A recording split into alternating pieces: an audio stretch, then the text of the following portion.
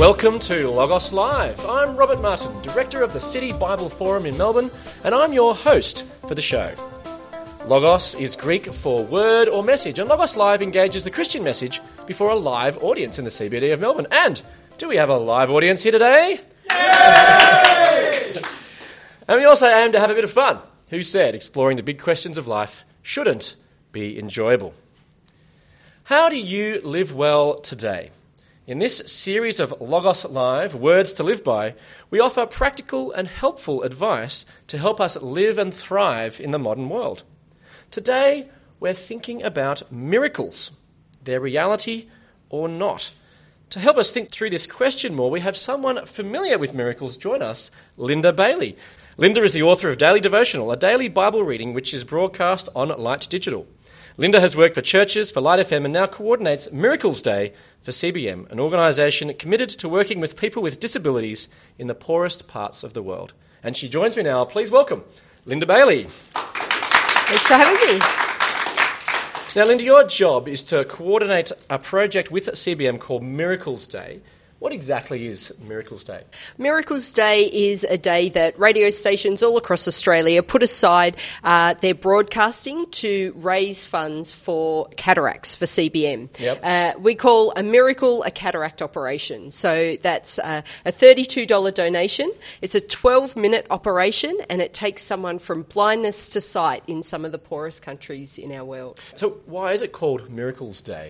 Well, look, we think it's quite miraculous that for just 32 Australian dollars and just a 12-minute operation that someone can have their life transformed in such an incredible way. Having been over to the field and met numerous people who have had this operation done, it's amazing how many people have said, we've been waiting for something like this. I've been praying for so long for my sight to be restored. This is such a miracle that it's happened. So for someone living in a country where their resources are so slim, they're living off 1 or 2 meals a day, to be able to have access to medical assistance that transforms their life to allow them to keep living in a really positive, functional way, that to them is truly a miracle. Wow, okay. Well, let's just think a bit more about the miracle of this cataract operation. So what's it like then for someone to have a cataract? So it's a clouding of the lens. So an ophthalmologist told me that it is like looking through a jug of milk. So you can see if it's light or dark, but as the cataract develops, you really can't make out shapes. A lot of people say they can't recognise which child is which or which grandchild is which. They can't see the road properly. It's all really quite blurred. Now, so you've mentioned that this miracle is transforming to people's lives. So? How does this miracle impact the lives of the people who receive the operation? When someone has a cataract, it means that because of their vision being so impaired, often they have to finish work, they're not able to help their families, they're not able to care for their children or their grandchildren. But in countries where resources are so limited and medical assistance is so limited, it often means that these people just end up sitting in their home the whole day. They need help to go to the bathroom. They need help to see where their food is on the table so that they can eat. They need help for absolutely everything. One of the first girls I met who had a cataract operation, she was 13. And one of the things she was most excited about after she had her operation was that she could go to the bathroom on her own. Like something so simple that we do every single day. It's a frustration for us, right? It's like, oh, who has time to go to the bathroom? But for her, it was like the biggest joyous occasion because she could go on her own as a teenager. And a lot of the older people who get cataracts, which is the most common age of getting cataracts as well, often if their families don't have time, they have to go out and earn an income for their family, and so they don't have the people there to help. Often a grandchild is taken out of school so that they can care for their grandparent, which means you're not just that grandparent's life isn't just affected, but the grandchild's future is affected too by not being able to get their education. And because they're sitting most of the time, often their muscles atrophy and they become, very stiff, and their problems happen with muscles and backs, and so they end up almost paralysed just because they have a cataract in their eye. And then they have a miracle. They do, and they get some sight. Yeah. Now, we do try to have a bit of fun with Logos Live, and today we're talking with Linda Bailey about when miracles happen. So, Linda, in today's quiz, I'm going to test you on how much you know about miracles. Okay, just two questions. First question, according to a survey conducted in 2009, what percentage of Australians believe in miracles? Is it A, 0%, Australians are all hardened skeptics? Okay. B, 36%, a bit over a third of Australians believe in miracles? C, 63%, a majority? Or D, 90%, virtually everyone believes in miracles? Ooh, well, you'd love to think that 90%... Yeah. Well, it's not. Just to give you a bit of a hint. That's right. I don't think it's 0%. Correct. So I would go with, was it C, 60-something percent? 63%, yeah. And you're correct. It is, yes. Big breath. Yeah. I was studying so hard for this. Yes, you have. It's interesting that polling over the last decade suggests that faith in miracles is actually intensifying. That current enthusiasm stands in contrast to research findings in the late 1990s, which found only 36% of Australians believed in miracles, and that figure has now gone up to 63%. Question 2. In 1989, the legendary rock group Queen released a song called The Miracle. This song is a celebration of life's triumphs and of some of the wonders of the world we often take for granted. Now, which of the following is not mentioned in the song as a miracle? Was it A, rainbows, B, all God's creations, great and small, C, test tube babies, or D, Jimi Hendrix? Are you familiar with the song at all? Not completely. I'm not a huge Queen fan, which, let me think. Thinking either C or D. Or maybe even A? Yes, it is. Congratulations. Yes, rainbows. The closest we get to rainbows in the song is the first line, which says, every drop of rain that falls in Sahara Desert says it all. It's a miracle. So, Linda, in our miracles quiz, nearly got 2 out of 2 right. Congratulations. Big round of applause. If only Eddie McGuire was, this helpful to his contestants. That's right, yes. We don't want people to fail on Logos Live. Now, the song The Miracle by Queen celebrates some of the wonders of the world we take for granted, like a drop of rain in the desert, test tube babies, the Taj Mahal, and even Jimi Hendrix. So is this what it's like for people to have cataract operations? I think it's incredible how much we take for granted. Mm-hmm. And I think when you have something taken away from you, you notice it so much. I've had a head cold for 2 weeks, and I have not had any hearing in my left ear for a whole week. And it is so frustrating. Like, I'm getting so frustrated with it. We've changed our location today so that I can hear you properly. And it's amazing that when something that you expect to have is taken away from you, how debilitating that is, how frustrating it can be. For people with cataracts, they don't have to live without their sight. It's such a simple operation. Just as many people in Australia get cataracts as in developing countries. It's just that we deal with it so quickly here. It's not really a big issue for many people. And so for people overseas, when it does become such a big issue, to have it fixed so easily, and for people to see their children, sometimes see their grandchildren for the very first time, that's pretty miraculous. Mm-hmm. But to call it a miracle is perhaps a bit overreaching. Mm-hmm. Like, isn't it just science working, a medical procedure bringing benefit? Calling it a miracle is misleading? Well, I think God works in many different ways. Mm-hmm. I think, while we may use medical science and ophthalmologists and training to help people, the fact that someone who's living in a hut in one of the poorest villages in our world can actually have access to medical assistance like that, that some might call it coincidence, some might call it, just people searching a little harder, but we believe that there's a God element to that. We really believe Christianity is a big core value for CBM, and we believe that God's using many people all across the world through CBM and our partner hospitals to be able to connect with people. Well, connected to that, so you don't see that being a Christian organisation or calling something a miracle is unrelated or disconnected to science? No. No, I wouldn't, no. Oh, okay. Yeah. So CBM was formerly called Christian Blind Mission International. So is there something of the Christian origins and heritage driving the decision to call Miracles Day Miracles Day? Maybe so. It was called Miracles Day before my time. Right. And you look, certainly our Christian faith is something that's very important to us as an organisation. We actually changed our name from Christian Blind Mission to CBM because while our workers here have Christian faith and a Christian basis, and a pastor in Germany actually started CBM, and it's the biggest not-for-profit organisation helping people with disabilities across the world today. For us, if someone was to turn up to one of our partner hospitals and they didn't have a Christian faith, it's certainly something, it's not like we're going to turn them away just because, oh, well, we're Christian Blind Mission, so, you know, you've got to prove you've got a faith for us to help you. That's not what CBM. So it's not what motivates CBM. So what motivates CBM? Well, I think certainly inclusiveness is a big part of CBM. So it's about helping someone who is living probably in the poorest situation possible.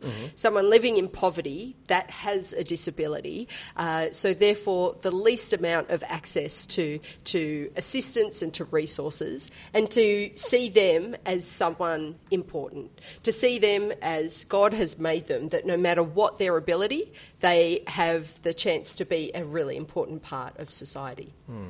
So what motivates you to do this work?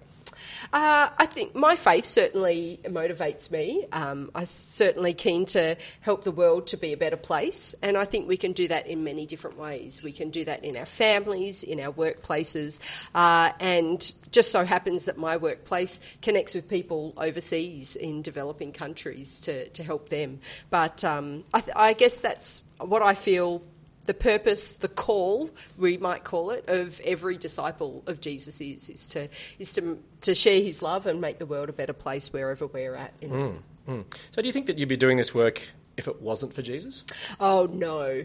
No, I have Dutch and Scottish heritage, and so I'm an absolute Scrooge. Like, money is very important. So if I didn't have Jesus in my life, I think I would be kind of climbing the corporate ladder and trying to get as much money as I possibly can in my bank account, because that makes me feel secure. It gives me, connections. It's that, heritage of mine that plays a part. And certainly in the places that I have worked, it's not necessarily about getting in lots of money and climbing the corporate ladder. No, that's fascinating. Well, thank you for sharing. Now, as part of Logos Live, we reflect on the scriptures, the Logos, and the part of the Bible we're reflecting on today comes from the Gospel of Mark, one of the 4 biographies of Jesus' life that we have. Now, it recounts an incident in chapter 8, verse 22, where some people bring a blind man to Jesus and begged Jesus to touch him. So, Linda, why do you think they were so desperate to get Jesus to touch him? Well, from any of the people that I've met overseas that have lived with cataracts, they really are desperate to have their sight.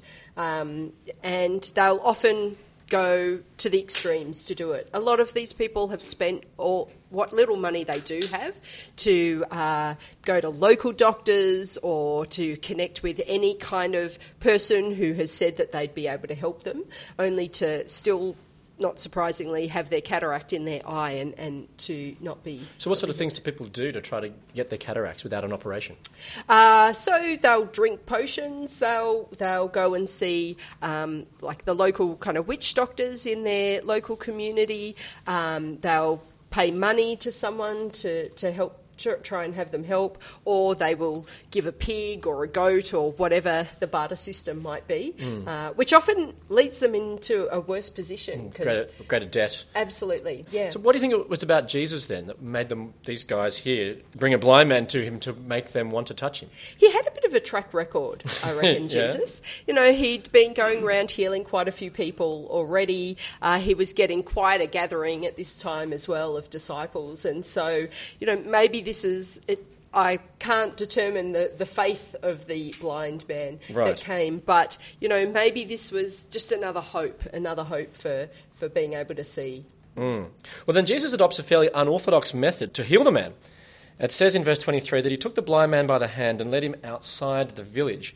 Then Jesus spits on the man's eyes. So do you recommend this as a treatment for I do have to cataract or say, blindness? on behalf of CBN, we do not endorse any spitting in any eye at any time. No. Okay. In fact, I heard once an atheist who criticised this healing and said that if someone spat in another person's eye, it would have no therapeutic effect and the person wouldn't get cured straight away. So how does this atheist or this misunderstand Jesus' treatment here? I actually find that it just shows the diversity of Jesus that he is. There are a number of different accounts of Jesus giving someone back their sight in the Gospels, and all through different ways. And I think so often we try to understand Jesus to replicate exactly what he does, work out the formula that Jesus has for healing people. But I guess for me, these different ways that Jesus heals blind people in the Gospels kind of says to me, he actually doesn't have a formula. He has many different ways. We can't box him. We can't know exactly what he does and why he does it. But that he uses sometimes spit. I think, when he put mud in one of the... Another blind man's eye, that seems pretty disgusting, although when you've got that compared to some saliva, I think I'm going for the mud, actually. So you've picked kind of the grossest one here. Well, but I don't think Jesus isn't advocating, it's not suggested that it's the spitting is the actually healing agent, is it? It's actually Jesus himself has the healing power, isn't it? That's right. That's what he's saying, yes. Yeah. Yes. But the spitting obviously doesn't quite heal the man. The blind man sees people look like trees walking. So once more, Jesus puts his hands on the man's eyes, and then his eyes were opened. His sight was restored, and he saw everything clearly.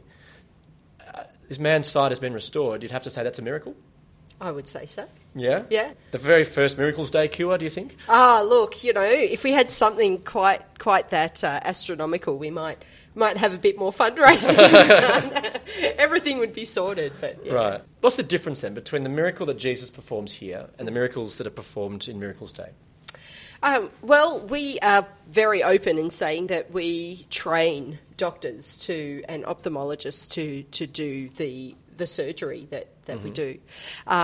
For us, it is more an expression of what we do. We are doing this, we're raising funds, we're asking people to be a part of this because of their faith, because of an expression of their faith, because of their desire to be more like Christ and make the world a better place. So where Jesus did seem to have a connection with the big guy upstairs enough that he could do it himself. We certainly don't say that in doing Miracles Day it's not an evangelistic crusade, but it's that God can move in so many different ways. God can use so many different people in so many different ways to connect with people and make it a better place for him. There's also, I suppose, the fact that Jesus is just different. Yeah. He brings, as you said, certain power that none of us have to be able to just heal people with spit and then touching someone. That's right. Imagine if you did have that power, that you'd probably try to employ them with CBN. Very quickly. Very quickly. What do you think then is the significance of the healing in two stages? So first with the spitting and then with the touching. I think, look, we can relate it back to our own lives today. In the position of this passage where it is in Scripture, Jesus has just fed a whole heap of people, thousands of people, and yet the disciples are still kind of questioning, and they're still wanting proof, and they're still wanting something really tangible to believe that Jesus is, the Son of God. And so often I'm kind of the same, you see it so clearly for yourself. You have an encounter with God and see so clearly that he is all powerful and all gracious and all loving, and yet the very next day you're questioning. The very next day you're like, maybe it was just a coincidence, or maybe it was... You're still not quite sure who he is. Yeah, that's right, and still doubting. And look, the blind man, he still had blurry vision. He was starting to see. But I think, we need to keep engaging with Jesus. We need to keep interacting with him and having that contact with him. And as we do so, he becomes clearer and clearer. Yeah, and there's also a sense, I suppose, in which there's a lack of understanding. That someone, you think you know someone, but then you see them in a different light and then everything becomes clear. Yep. And so do you think many people in our world don't quite see Jesus clearly? I think absolutely everyone doesn't see Jesus clearly. I think we all try, and we certainly, through reading the Bible, we certainly get a better understanding of him by talking to other believers, by attending small groups and churches and amazing lunchtime Logos Lives. Glad you said that. Thanks. Right. I'll just put that plug in. We're all on a journey to understanding Jesus more and more. I don't think we will ever, until we finish in glory, we will come to the point of knowing him completely. Some might feel they're closer than others, and that's great, but I think there's still so much we can learn and so much more we can know about Jesus. But there still is a sense that we can see him somewhat clearly to actually follow him. Yes. You've got to have some sense of who he is to commit your life to him, because you do change your life quite a bit when you decide to follow Jesus. Having that understanding does help. Now, questions just come through which we can feed in. It says, what cure is there for blindness of the heart? Well, Jesus. How is Jesus a cure for blindness of the heart? I would actually think probably more the Holy Spirit is the element of God that we connect with and that connects with us to help us and to help hearts be moved. I think being really open to God and asking him to help whatever the blindness might be towards, whether it's a relationship or whether it is blindness towards God, the Spirit is the one that can really open our hearts to that. Now here we're talking today about miracles. You believe in miracles. You make miracles happen in some sense with CBM, and you believe in Jesus as a miracle worker. But one of the lines from the Queen's song isn't reality in your life, the miracle of a test tube baby or of any baby at all.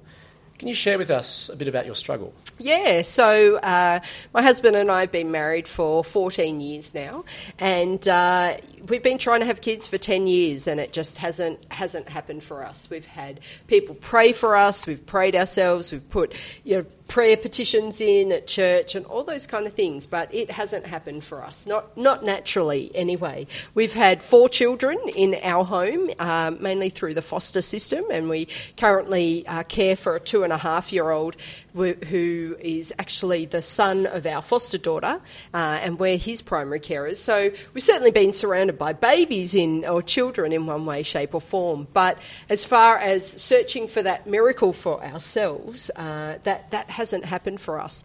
And that's been it's been a real faith journey for us, and a bit of a struggle too, to think, God might heal. Someone says, God's healed them of a broken toe or, of a head cold. That's really great for them. But I'm like, your body would have healed in time. This is something that we physically can't do for ourselves. And it has been a struggle sitting with that and living with, a miracle that hasn't taken place for us in one way, but I guess it's opened up a whole avenue of other miracles and other lives we've been able to pick and be a part of through that. So how are you able to trust Jesus, given that he hasn't granted you this miracle? I think there's so much to my faith in God and in Jesus that is beyond just this one thing. Yes, there is our infertility, and it's always there, and it's kind of always sitting in the back of your mind, or it's a part of who we are now. It's actually a part of my faith journey as well. But there's so much more to God than just an unanswered prayer. There's his love, his grace. There's that feeling that I get when I'm just absolutely exhausted, and I feel he gives me more energy than what is naturally possible. It's when things are troubling with our children and in our marriage, it's God giving me a grace that is beyond my capability. There's lots of experiences of God. It's not just this. I don't just hang on to one unanswered prayer, but I see him and experience him in so many other ways as well. Well, thanks very much for sharing that, Linda. I suppose if you did have that one thing to grasp onto, then you wouldn't trust him, I suppose. That's right. So Jesus to you is more than just simply a dispenser of gifts. He's far more profound than that, more deeper than that. Yeah, that's right. That's Yes. right. And that's when we actually have to be really careful when it's just one thing that we're holding on to, or maybe one person of faith that we're really holding on to and depending on them for our faith. I think for our faith to have depth and have longevity, we've got to be able to connect ourselves with the Almighty God who loves us and cares for us and has grace enough for all of us. So, Linda, when miracles happen or don't happen, what are we to think?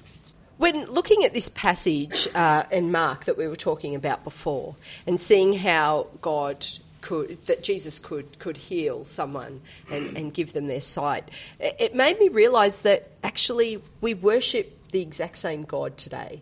You know, God has not changed from that time when Jesus was walking on this earth and preaching and healing people and showing us the best way that we can love and accept other people. That's the same God that we worship today. So who's not to say that a God who made miracles happen 2,000 years ago can't do the same today? And I believe that miracles happen outside the medical advances that we talk about for Miracles Day with CBM. I believe that, you know, the supernatural can happen. Our God is bigger than anything we possibly have access to here in our little world here. He can continue to make miracles happen. I think he has the bigger picture though, and so often we don't always know why a miracle might happen and why a miracle may not happen, and maybe we won't know until we get to heaven and he kind of shows us the full picture that there is. We don't always know, and we trust and we believe, even though we might not have all the answers, but we believe that our loving, gracious God does. Let me leave you with the Logos for the day from Mark 8:25. Once more Jesus put his hands on the man's eyes, then his eyes were opened, his sight was restored, and he saw everything clearly. I look forward to you joining us next time for Logos Live. Please thank our guest today, Linda Bailey.